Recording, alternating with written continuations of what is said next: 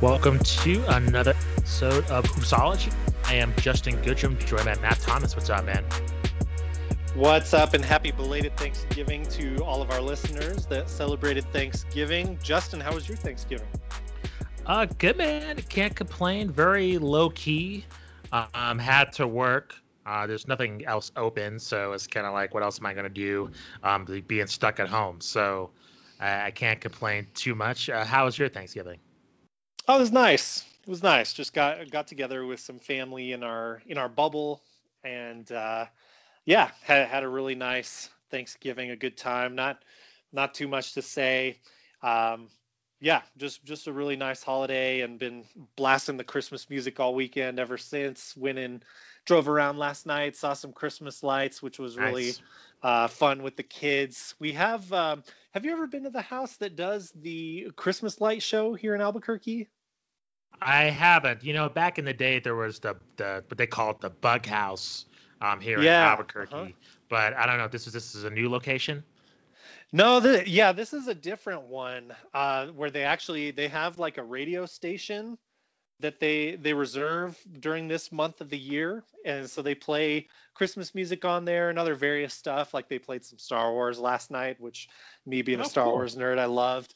And they just have this big coordinated light show with the music, so it's pretty cool. You kind of drive up and just park your car and watch the light show for however long you want, and then head your merry way out. But I always love driving around and seeing the Christmas lights anyway, so it's just kind of a good last stopping point on that trip, and it's pretty close to my house. I'll have to show you the location sometime if you ever want to take your significant other there or whatever. It's really fun, really pretty cool. Yeah, definitely. I'm gonna have to pick your brain just because I'm sure other parts of the world and the country are going through this, but a lot of the normal holiday celebrations are being postponed or canceled. So we're kind of looking for alternative ways. So I'll definitely be hitting you up via text for that address, because we're looking for new places to go. That's for sure.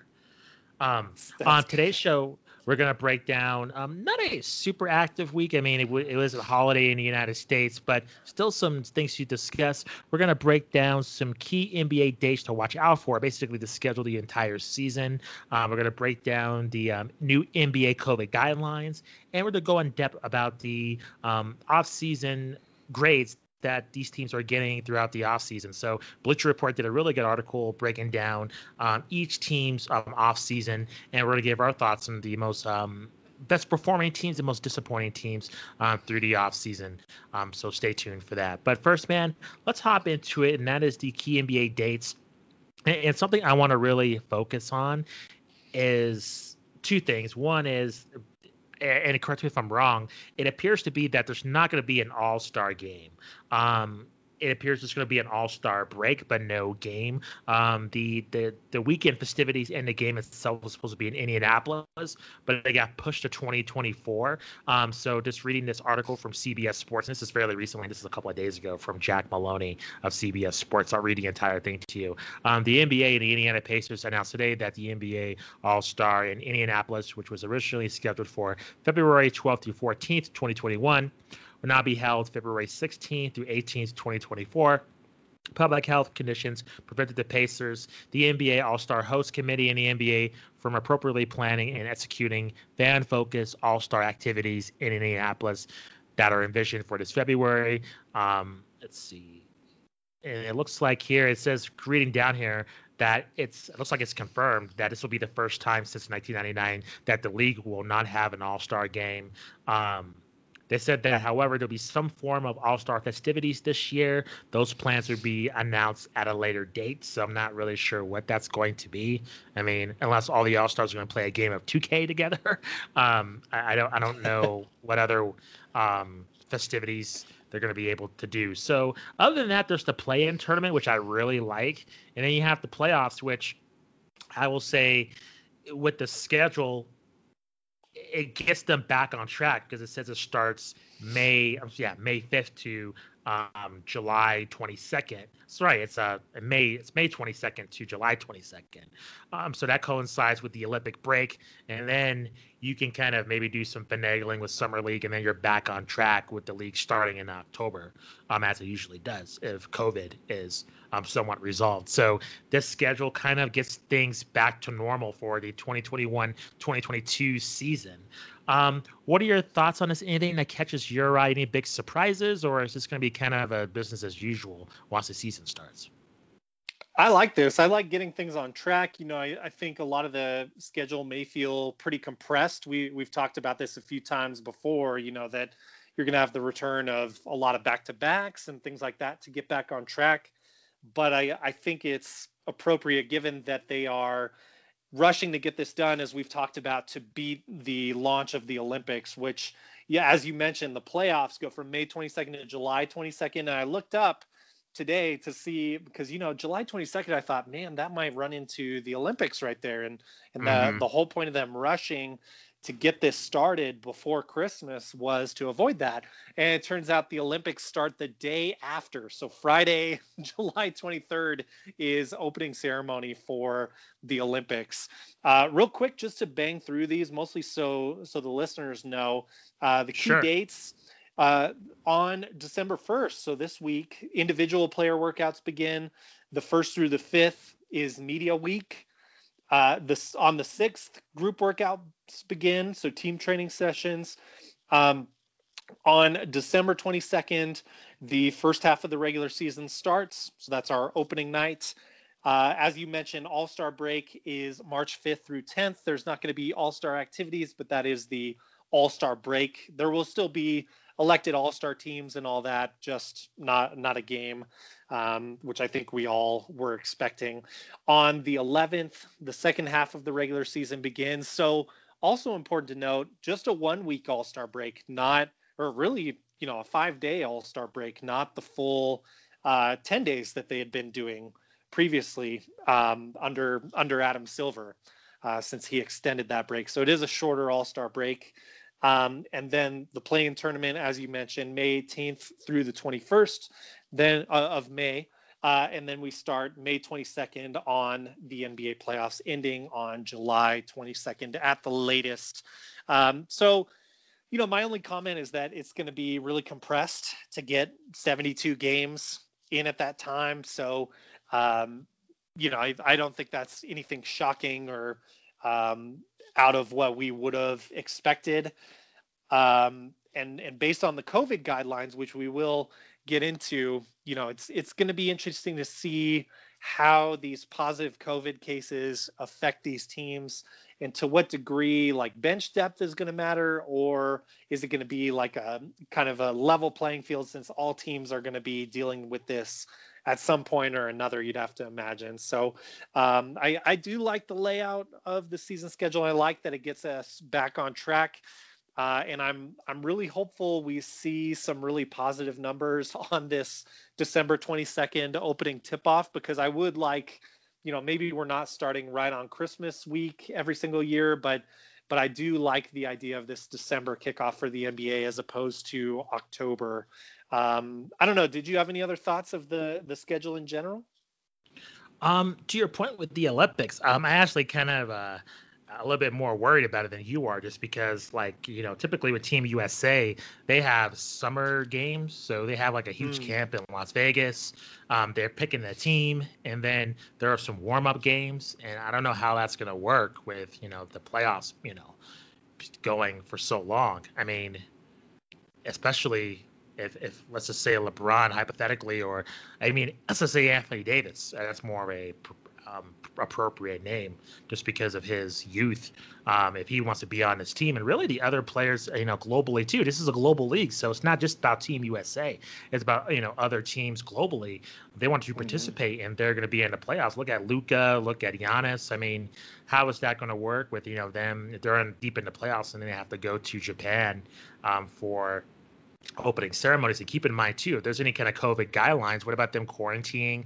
I mean, that's going to be a massive issue. So I'm curious to see how they pull that off. So I find that fairly interesting. But we'll have to more wait and see on that. And in terms of the schedule, I agree with you. I think we've always talked about this. I would like to see the season start on Christmas or around then. I just think it's kind of the official start. And the league going into the summer, I like this schedule. So we'll see. I think for people that this season it's an ultimate experiment, right? Because the bubble was kind of like it was an experiment, but something that we most likely wouldn't see again, just through like obvious benefits of having fans and playing in arenas.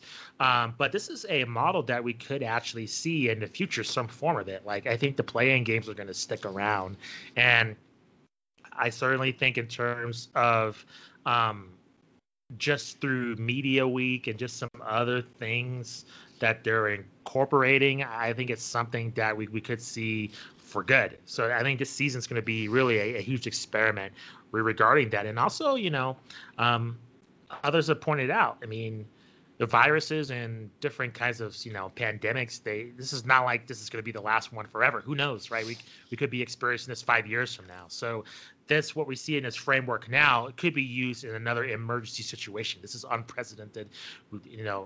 We've never gone through something like this before. This could be a base for something that could be used in the future if we're forced in a situation again, unfortunately. So overall, man, I think with the schedule, I'm on board. I'm excited. I'm excited for the play-in tournament. I'm bummed out it's not going to be an all-star game traditionally. That sucks. I think just through COVID and travel, I'd rather not see it happen, even though selfishly, I like to see the All-Star game and the dunk contest and 3-point. It's kind of an unofficial holiday for me, but for sure, I think for safety reasons, I think it's maybe best just not to do it, just for the sake of the players being able to participate in the off season. So overall, I'm pretty happy with the schedule.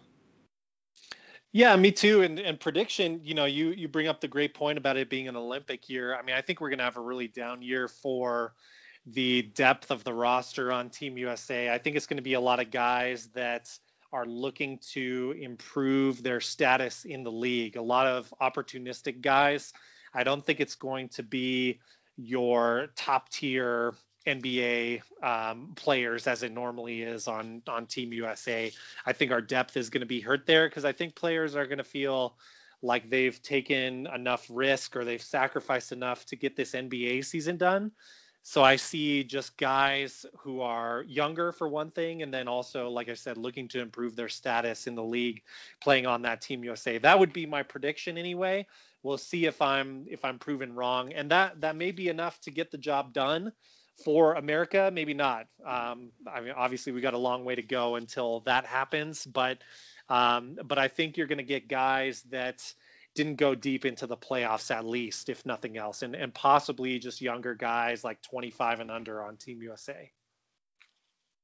I completely agree. I think we're going to see this is going to be weird because even then, I mean, just we're through just drafting combine, like how is that going to work with like workouts for Team USA? I mean, they're working those guys out pretty early in the process, especially those that are in college. So it's going to be weird. I think you're right. I think it's going to be an unorthodox time, and I think for maybe the sake of Team USA, if they did happen not to win the gold medal, I mean, to have kind of a built-in excuse.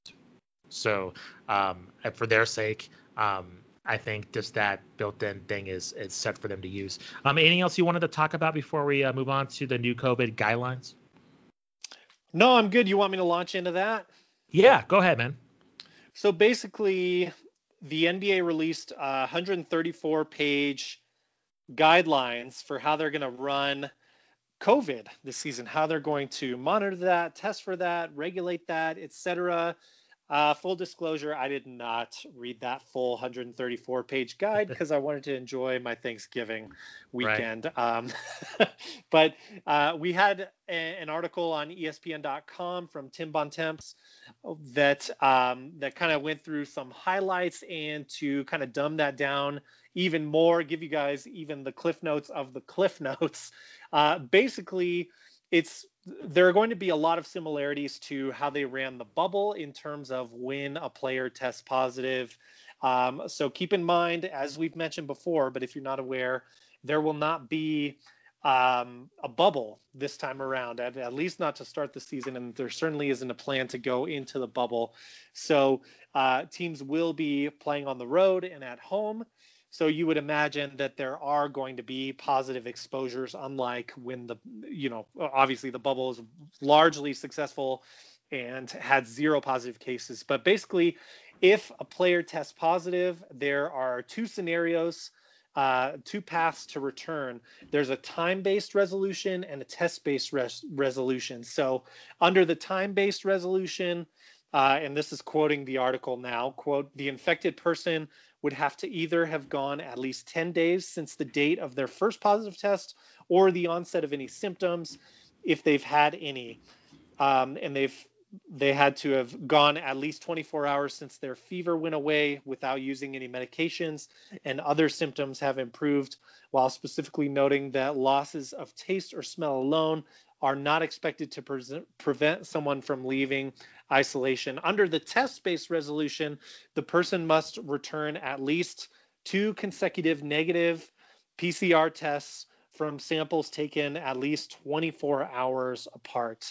So in any case, whichever path that player is going towards, they have at least 10 days from their positive test or the resolution of symptoms until they're able to start training again. Because then once they have waited the minimum of 10 days, they must spend 2 days working out by themselves, not interacting with anyone or participating in any team activities, wearing a mask at all times when at the facility, whether they are working out or not, and they must participate in a cardiac screening.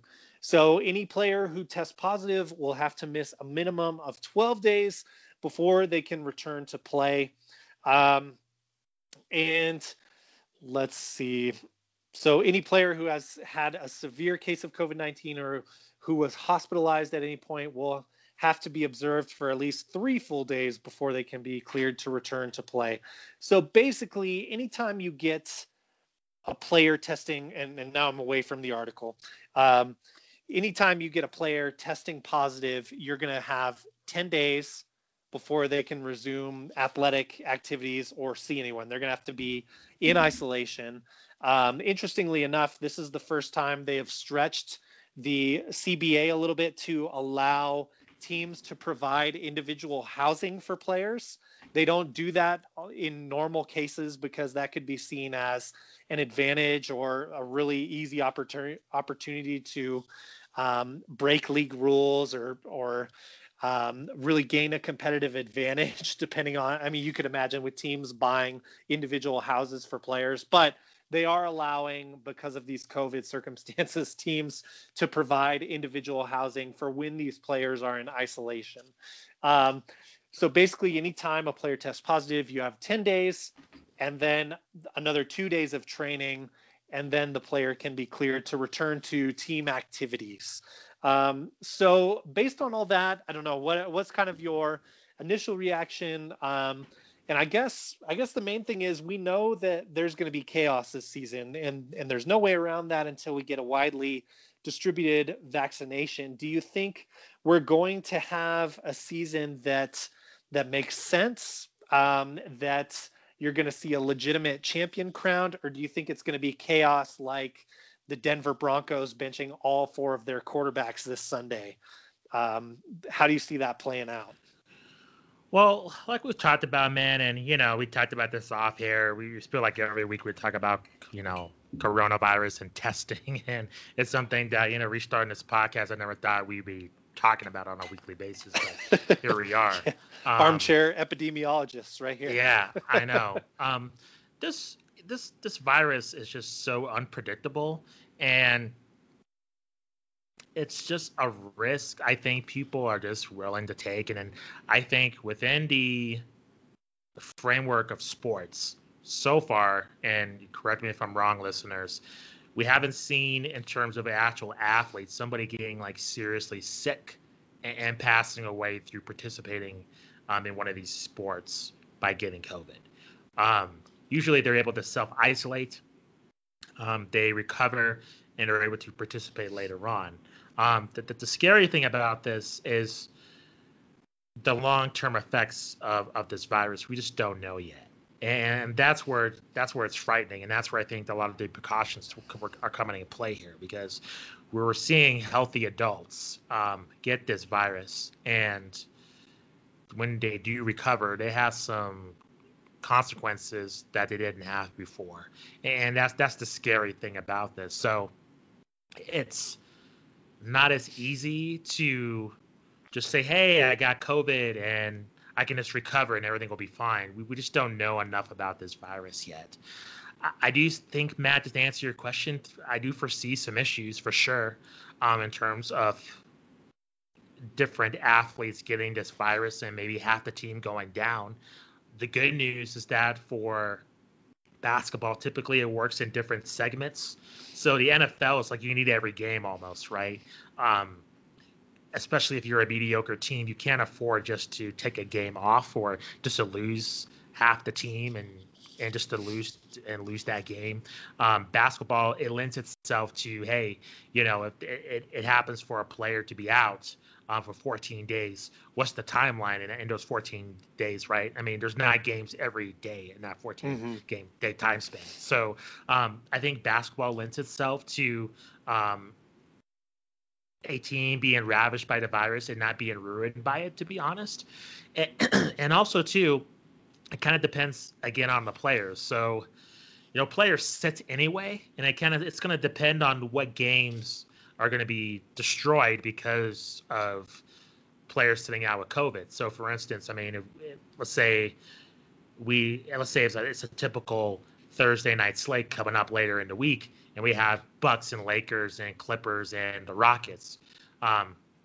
And all of a sudden Wednesday we find out that Giannis and LeBron has COVID. And then later on, like half the team has COVID. Well, who's going to watch that game? Very, very little.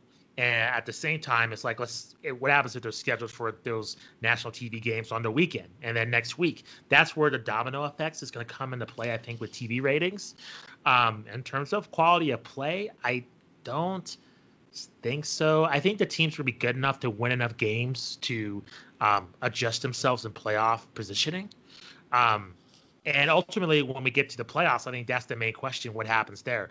I don't know if they have to announce that there's going to be another bubble, or are they just going to go and play normally when the playoffs begin? I don't know if I heard that announcement, but I think that's going to be interesting once the playoffs start, how they're going to handle that. Because I think the regular season, let's just face it, it's not as important as compared to the playoffs. So compared to other sports, I don't think it's going to be that a huge deal. But in terms of seeing the consequences of this, I do think we're going to see it from a TV scale in terms of lower ratings for the NBA, if in fact we see on the national TV games multiple teams get COVID. I think the consequences are going to be seen from a media standpoint. Yeah, I don't want to spend a ton of time here, and I agree with almost everything you said just then. One thing that I would predict with there have been some reports that a vaccine will be out in May at some point. So my prediction is usually, leagues with a lot of money, celebrities, etc., people with a lot of money tend to get access to this vaccine earlier. My prediction here is that these players, if they would like to be vaccinated, will be vaccinated before the playoffs start. And I could be totally wrong, because there have been other things I've heard that we won't have the vaccine distributed until July. But I think if that happens, and obviously if we have an effective vaccine and all that, and yes, we're talking about a lot of ifs here, so I'll get off of it pretty quickly. But if that does happen, hopefully we don't even need to worry about a bubble by the time the playoffs hit. Obviously that's very volatile, depends on a lot of dominoes falling into place. I could see, where with the NFL, it's a little easier to control because of the games being so spaced out.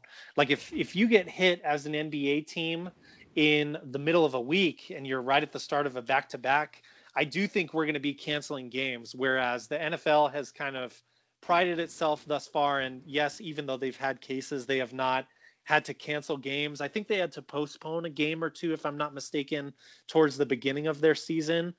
I do think we're going to see some cancellations in the NBA, and reason being that in the NFL, I think it's easier to avoid the spread hitting the full team, whereas with the NBA players and an NBA locker room, it's a lot more intimate, and I could easily see, 80% of a team getting a positive or testing positive for coronavirus on, again, one of these situations where you're slated to play a back-to-back. Oh shoot, we just tested before the game and the players landed yesterday. They got tested. 80% of the players are positive for COVID because there's less space in those locker rooms, and also you're practicing all together as a team rather than like in NFL. You'll take the offensive line to do drills over here. You'll take quarterbacks to do their drills over here, etc. for at least parts of the practice. So I could see a little more chaos in the NBA with regard to having to cancel some games. I do think it's not going to be a ton of cancellations, though. Like I would predict probably every team is going to play at least 68 of these 72 games. I don't know. I'm just trying to make predictions to show you where my head's at, because again, there's a lot of ifs, and that's not fun. But based on what we've seen, I do think we're going to have a legitimate champion. I don't think it's going to look like a horrible product on the court, much like what you said earlier in your response to those COVID guidelines. So I think you and I are pretty much in agreement here. Yeah, I think so too. And I think, the seeing from the UFC and just other sports, the way the virus works, at least I haven't seen where like an entire team's just taken out because of this. Like one person gets it, it's all over.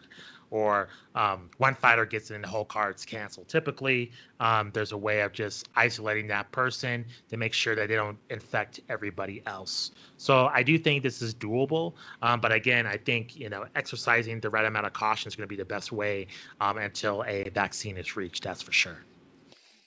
Absolutely. Should we move on to some off-season grades, or did you have anything else on that?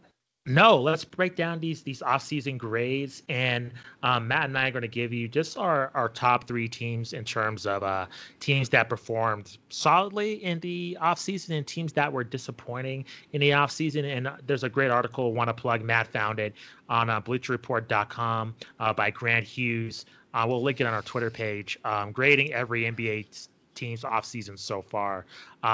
Goes pretty in depth in all the teams that they made off-season moves. Did you want to kick it off, Matt, or did you want me to go first? I'm good either way. These are winners and losers of the off-season.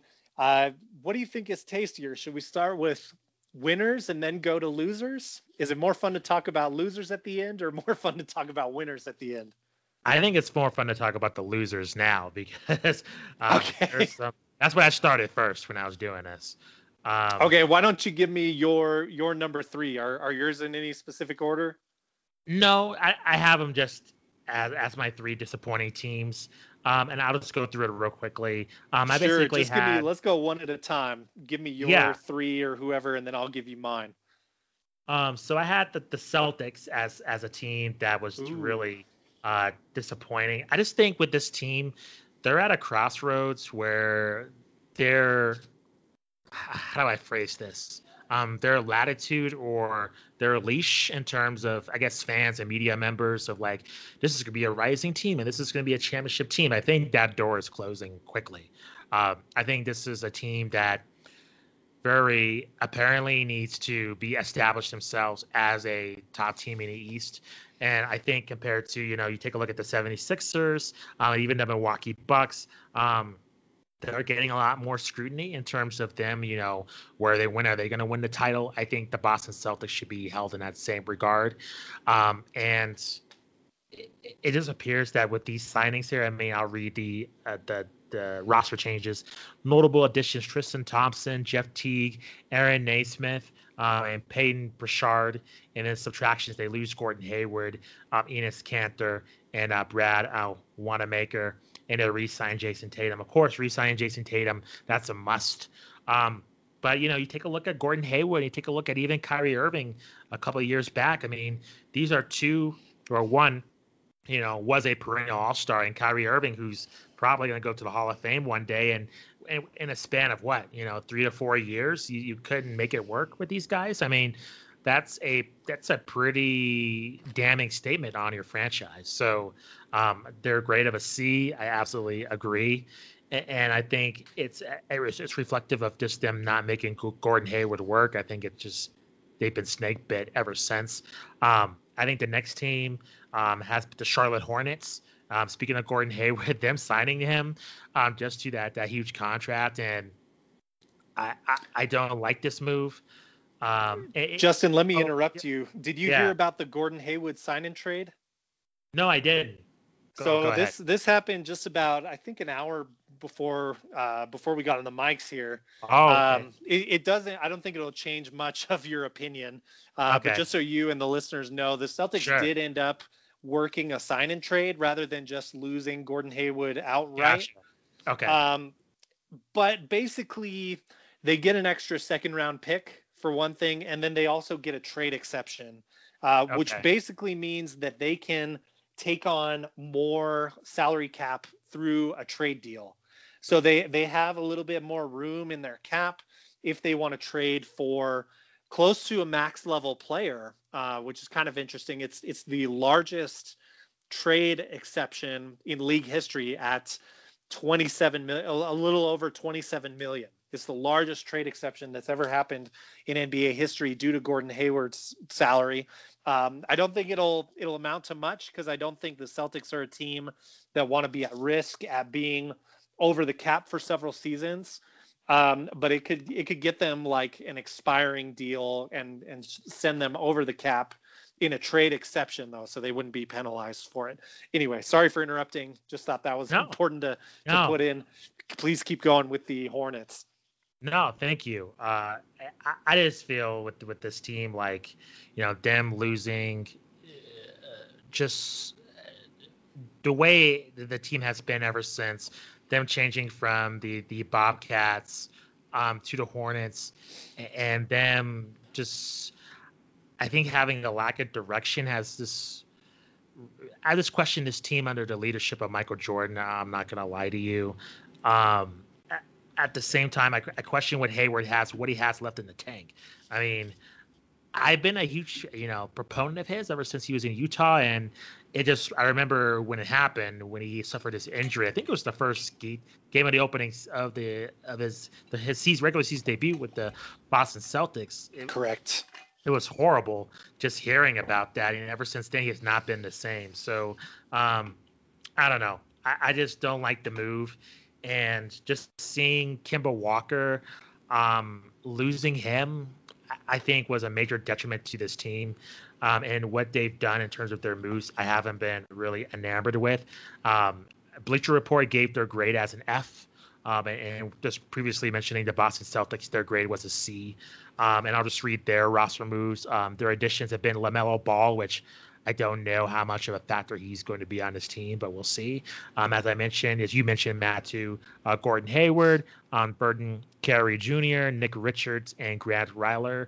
Notable subtractions: Dwayne Bacon, Nicholas Batum was waived, and then Willie Hernando Gomez, and then they re-signed Bismack Biyombo. My third team, the Milwaukee Bucks, and I agree with this agreement here. Yeah, D+, like that's what Bleacher Report gave them. And I just think they lost Wesley Matthews and George Hill and Eric Bledsoe, Robin Lopez. I mean, these are guys that were huge parts of that team and didn't get really enough credit just because of Giannis and their replacements. I don't see them filling that void with Drew Holiday and DJ Augustine and Bobby Portis. And the rest of their auditions include, I think, Brian Forbes and Terry Craig. And then they re-signed Patrick Covington. I don't know. I just see their subtractions and what they did in the offseason. I don't think it's going to be enough. And I don't think it's going to help the case of Giannis reaching that goal of reaching the NBA Finals. I don't like his chances at all, to be honest, of winning the title. I really, really don't. But I don't know. I'm puzzled why they, those moves, those subtractions that they had, their off-season signings, they didn't, I guess, try hard enough to really address those weaknesses that they now have, because I think that's going to be a massive issue when the season happens. I just think it's going to be a huge problem. Um, what about you, Matt? What are your most disappointing teams? Yeah, let me piggyback right off of that because the Bucks were my number 3 most disappointing loser of the offseason. Yeah, And I agree with you. And I think if you look at it, like if we would have just seen the Drew Holiday trade happen and their offseason stop there, provided maybe another couple signings to fill roster spots or something minor like that, I think they get, a B plus, maybe A minus just for getting Drew Holiday, because I sure. think he's that good of a piece. And I think he's someone that makes Giannis happy. But then you have in the second half of their offseason, which keep in mind, we had like a 10-day offseason in terms of these roster moves. Their second half was trying to get Bogdan Bogdanovic, who ended up going to the Hawks. They tried to get him through a sign and trade deal. And it seemed like there was just mismanagement, misunderstanding of how that was going to work. And the Bucks were basically penalized um, for speaking out about this deal too soon before it could really be confirmed. So to me, if I'm Giannis and I'm looking at the Bucks doing this, and I've made this comparison before, I'll do it again. I'm basically looking at a front office that looks incompetent to me now. So you did this great thing in getting Drew Holiday. You gave up a lot for that, but I can still appreciate you getting a talented piece. And then you just totally dropped the ball on bringing in Bogdan Bogdanovic, who, by the way, Giannis had said looks like a fighter, looks like a guy I want to go to battle with. Weren't able to bring him in really embarrassing fashion, too, because they could have just stayed silent about everything. So, it reminds me of, again, going back to this comparison, a young LeBron James looking at Cleveland, not being able to bring in players. Now, look, again, they got Drew Holiday. That's good. But I think the second half was really embarrassing in more of a long-term type of way, because they have Drew Holiday for this upcoming season, and then he might be gone. And then Giannis might be gone. So you have to take a risk as a small market team. I appreciate the Bucks doing that, but that second half, the way they dropped the ball is what really made it egregious for me. Moving on. My number 2 team that was a loser this offseason was, I don't feel good saying this, but the Washington Wizards. They signed Davis Bertans, who might not get off the bench, but is basically a very skilled 3-point shooter. I mean, like, out of this world. If you look at his YouTube highlights, I mean, he's basically like a slower, small forward version of Steph Curry. He doesn't have the dribble, he doesn't have the handles that Steph Curry has, but he can hit a shot just about anywhere on the court. So I don't think it's a mistake that they signed him. But my reason that they are losers in the offseason is now John Wall got angry over them flirting with maybe trading for Russell Westbrook, and now John Wall has demanded a trade. So any kind of hope for next year was built upon John Wall and Bradley Beal having good chemistry with each other, believing in each other, and going into the season with that hope that they could still make this backcourt work, which, by the way, could still be one of the best backcourts in the NBA if John Wall is healthy. But now it seems like that goodwill is gone. John Wall wants out. So that is actually my main reason why the Wizards get this grade. Also, their big offseason acquisition was Robin Lopez, who's going to be a backup center for them, probably play like 20 minutes a night. He'll give some decent defense. He'll give good rebounding. But that's basically all they have to show for this offseason. So they are my number 2 biggest loser. Number one is the Detroit Pistons.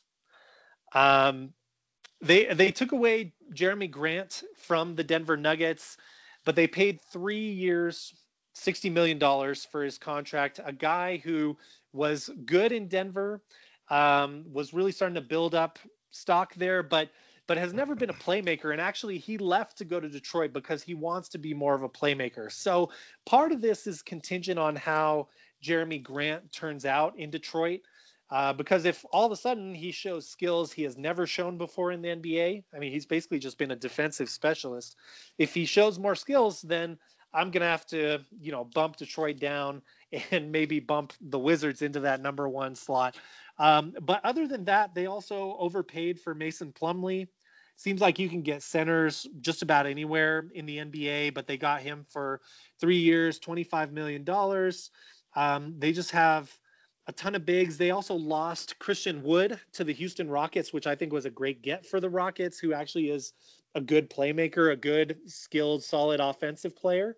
And then they lost Luke Kennard to the Clippers in that deal that sent Landry Shamet to the Nets and Luke Kennard over to the Clippers. So I don't know. I just don't understand what Detroit is doing. I think there are probably more moves to come, but I think Detroit only got worse this offseason. So that's why they are number one to me. A couple of honorable mentions. Houston, because of the chemistry issues there, and because they haven't gotten rid of Russell Westbrook yet, in my opinion, they get an honorable mention. I don't have any specific number ranking. The Jazz just doesn't feel like they got any better to me.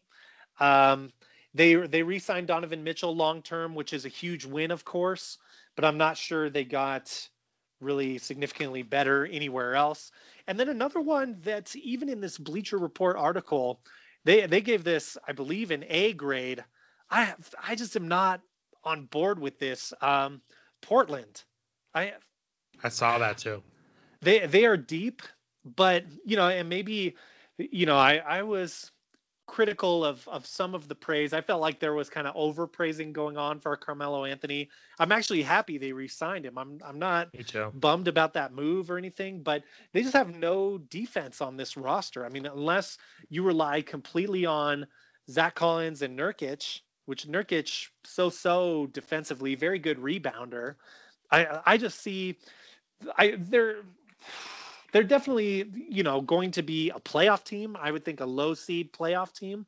Some people are talking about them as second in the West. I just don't see that happening unless I don't either. Really nobody is playing defense. So I am just puzzled as how, I mean, clearly they would be a winner on this Bleacher Report. And to me, I question them not getting more defense on this roster that, in my opinion, badly needs it.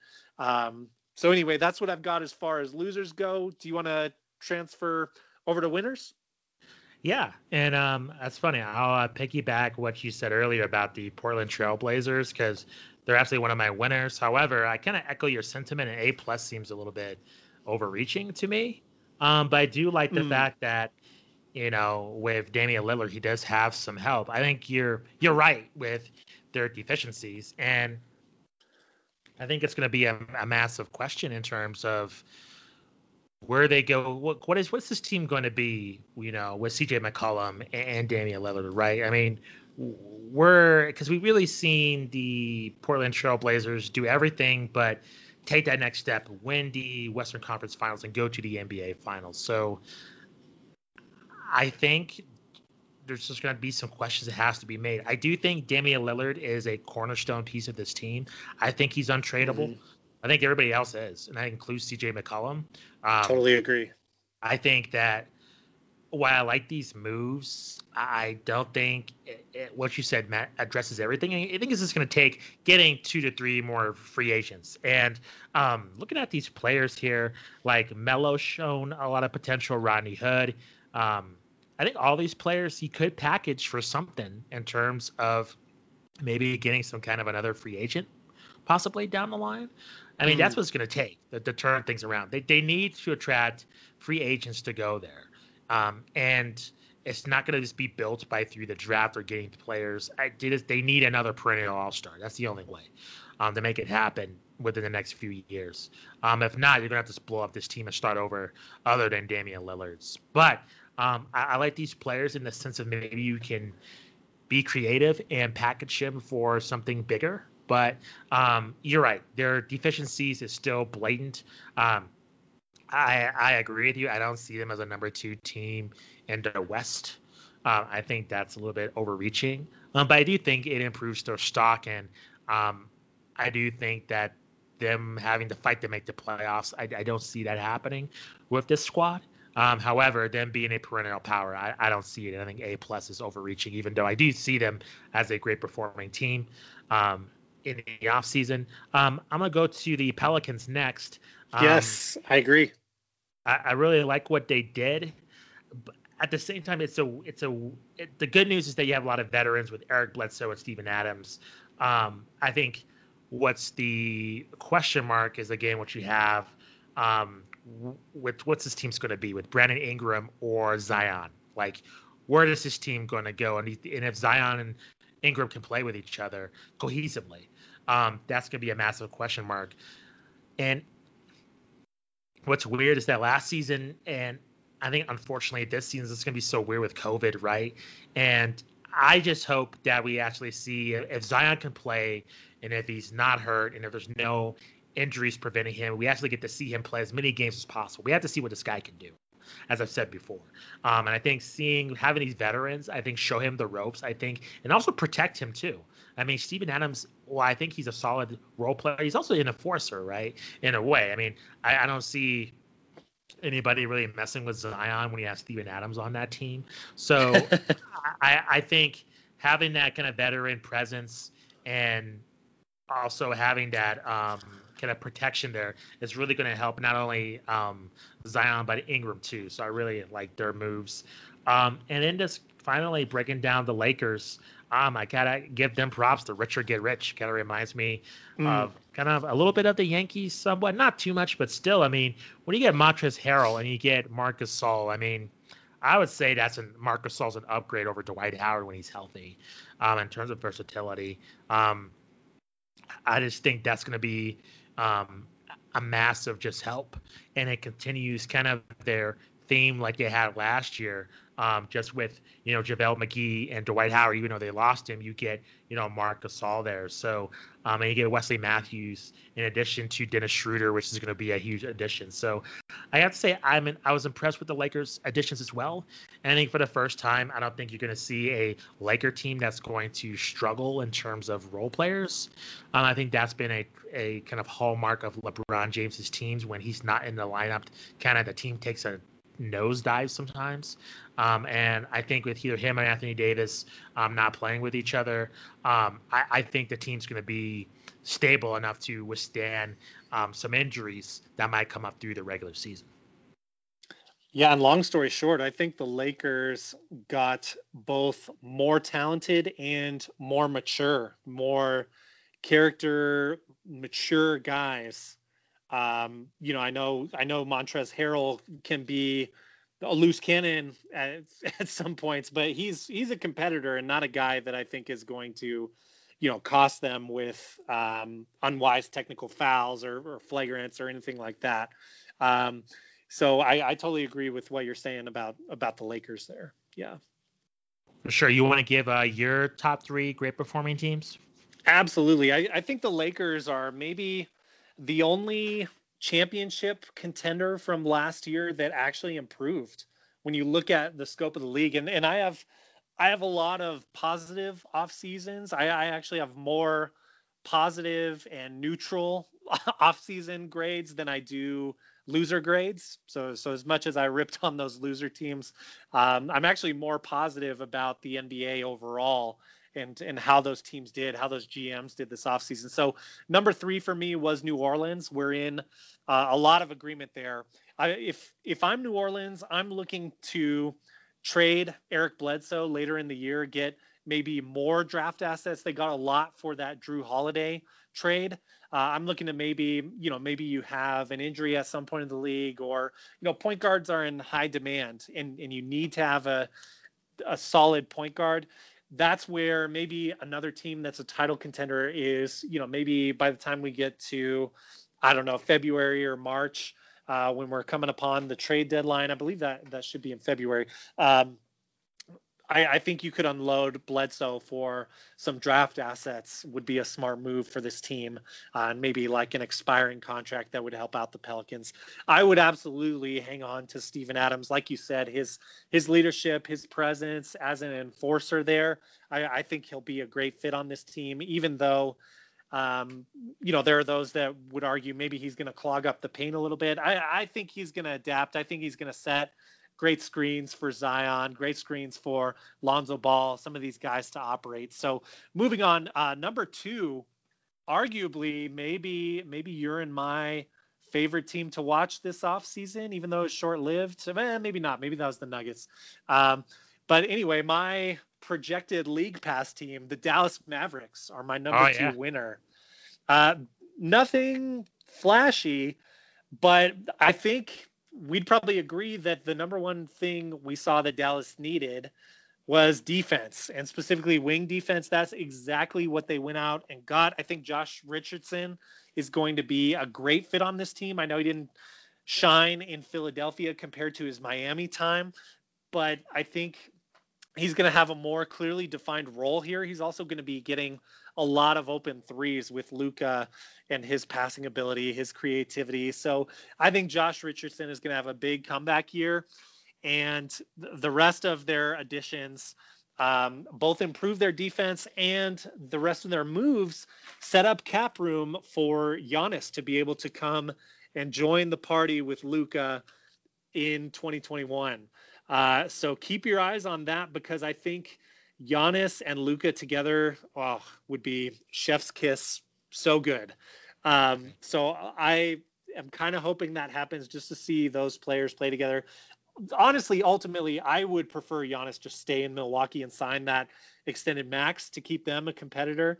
But if he's going to go somewhere, I'd love to see him in a Dallas Mavericks uniform. If he goes to the Lakers, oh man, I'm just going to be beside. Exactly. Which I don't know if you saw. This is a good time to bring this up, maybe before I get to my number 1. Did you see Giannis giving the Lakers love for re-signing his brother on Instagram? No, I did. No. Yeah, Giannis sending the praise hands to the Lakers in the chat, in the feed there when they announced that they had re-signed his brother. So obviously, I don't think you can read too much into that, but Lakers fans, of course, are going nuts. They're getting Giannis in their own minds anyway. Maybe so. We'll see what happens. It's gonna be crazy, as NBA off seasons always are. Number 1, I have. This is maybe controversial, but I think when you look at where a team started in this offseason and where they went to, and this does feel different to me than like a team like Charlotte, who is clearly competing just for the 8th or 9th seed. My number 1 is the Atlanta Hawks. I'm really a fan of what they did. Let me pull up the list of their acquisitions here. So you had additions of Gallinari, Bogdanovic, who, as we just mentioned, Giannis wanted in Milwaukee. Chris Dunn from your Bulls. Rondo, formerly from your Bulls, but from the Lakers more recently. Our guy, Lobo alumni, Tony Snell. I saw that. Onyeka Okongwu through the draft. So those are their notable additions. They lose Dwayne Dedman, Jeff Teague, DeAndre Bembry, and Vince Carter due to retirement. So look, I think when you're a franchise where Atlanta is, let's be honest, they're not competing for a title this year. They are. I'd actually compare them to a less deep version now of the Portland Trailblazers, in that they are going to be a joy to watch on offense. They're not going to be able to stop anyone really. But again, they left themselves flexibility. They didn't extend John Collins just yet, which I personally would be looking to deal him if I were in their shoes. That seems to be the path that they're on. We'll see what they do as far as that goes. But I do think this team is going to be a very fun watch. I think this is going to be a really fun year for Trae Young, who has kind of been a big fish in a small pond to this point in his career. So I understand, maybe handcuffing yourself with the salary cap with like this Gallinari and this Rondo deal, but I do think long term, if Trae Young signs a max extension there, then this is a huge win this offseason. So the Hawks, congratulations, you're my number one winner. How do you feel about all those picks? And then I have a few honorable mentions I'll just fire off real quickly. I like the Hawks. I thought about them and putting them in my list. I don't. My thing is they're kind of. I don't know. I mean, I seem like a hypocrite. They seem very much like Portland to me. Just in terms of, I don't know how that's going to really boost them within the Eastern Conference. If that's going to make them a power there, I do think at least it makes the Atlanta Hawks, a perennial playoff team. I don't think they struggle. Which with is that a huge roster. upgrade. It is. It is.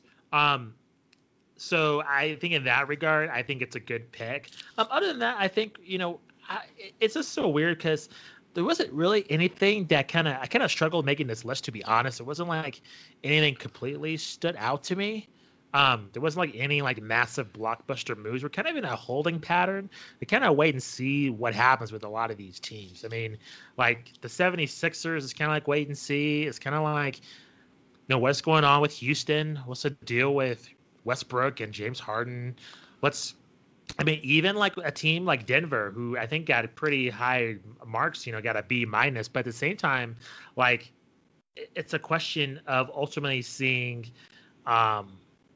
where, and this is something that we'll talk about later, just with our Denver Nuggets insider in the next few weeks. Just what is this team going to be going in terms of their future? I mean, they re-signed Paul Millsap. They lose Mason Plumtree. They lose Torrey Craig, and they lose Jeremiah Grant. The additions for the Nuggets, not really not that impressive. But with that team, I'm wondering with the Joker, like, how many years do you give that a shot? I mean, there's a lot of teams with a lot of this kind of massive question marks, and even with the Nuggets with Jamal Murray, right? Is he going to be a perennial All-Star, or was that just a fluke in a bubble? Like, what about Michael Porter Jr.? Is he going to take that next step, or is he just going to be, forever a player not reaching his potential? And that goes with the Bulls too, with like Lauri Markkanen, and what's going to happen with Zach LaVine. There's a lot of teams that it's a lot of great talent, but we're kind of waiting and seeing. I mean, we just don't know. And I think with these off-season moves, there wasn't anything like super blockbuster. It was like, oh my gosh, they did such a fantastic job. So I think that's where I'm just like, this is kind of like a okay off-season. You guys have to wait and see what the next season brings. So, man, I feel totally different than Really? you about the offseason. Yeah. I feel like, Chris Paul moving was like a Sure. bomb. Even then, I wasn't too enamored with that. Yeah. Yeah. I felt like the Lakers getting the top two guys in the 6-man voting. I mean, that was like a bomb. That's true. Compared to Sure. normally what we see. That Drew Holiday trade was a pretty big deal. OKC clearing house was a pretty big deal. So I get what you're saying, though, in that, like, I think it feels kind of a little more bland when you consider that, we're all projecting the Lakers to win the title, and I don't think anything happened that changes that. And if anything, they space themselves from the competition a little bit further, especially when you consider, the worst news this offseason so far, in my opinion, was, of course, that Klay Thompson injury that we covered last week. Awful. So I mean, you have like this, they were supposed to be the guys that, do they have another run as constructed? And then Klay Thompson goes down, and now, I think everyone has them going to the playoffs, but there's not really huge expectations for them to contend. Real quick, just a few honorable mentions. You mentioned the Lakers. They were almost on my top 3. I just kind of, maybe just being contrarian, I didn't want to put them in there, although they certainly deserve kudos. Rob Pelinka, especially, for the moves that he made. I mean, he's not just sitting on his hands with this title team. He is making moves, and they are waiting to re-sign Anthony Davis. I guess that grade could change if Anthony Davis didn't re-sign, but it seems like It's more just LeBron and Anthony Davis are working to align their contracts together and basically hold the Lakers management hostage to get them to come back together. But that's the way it works. That's how it's worked, at least since the Miami Heat days, the big three, LeBron James era in Miami. So not too shocking there. And I fully expect Anthony Davis to be back. Harrison Fagan, who we had on the show, Lakers insider, expects the same. I've been following his stuff on his Twitter feed. Real quick, a few honorable mentions. The Knicks, I give them props for not getting Russell Westbrook. I thought that was, as an NBA fan, I wanted to see Russell Westbrook on the Knicks. I don't care about the Knicks at all, but Russell Westbrook in Madison Square Garden, it just seems to make a lot of sense. But I give the Knicks props in maybe taking this season to actually try and build a basketball team. They're not going to be great, but at least they're not going to take that contract on and, basically bury themselves for the next 3 to 4 years. They might be making some forward progress by doing almost nothing. OKC, I love that when teams pile up draft picks like Sam Presti has done in the past, that, eventually landed him guys you've heard of: Kevin Durant, James Harden, Russell Westbrook, who we just talked about. I love seeing OKC take on a guy who isn't going to be causing trouble in Al Horford, a guy who's going to be a good leader. I don't think he has a ton to give on the court anymore, but you're taking on his contract. You know what you're doing. You're stocking these draft picks. You're doing kind of the process. But I do think with Shai Gilgeous-Alexander and some of the other pieces on this team, this OKC team isn't going to make the playoffs. That's not what they're designed to do. But I do think they'll be at least an interesting watch. They're not going to be a total tank, a total dumpster fire to watch, unlike some other NBA teams. Real quick, you have to give the Suns a shout out for getting Chris Paul. Obviously, a lot depends on if he's going to stay healthy, how much is he going to play.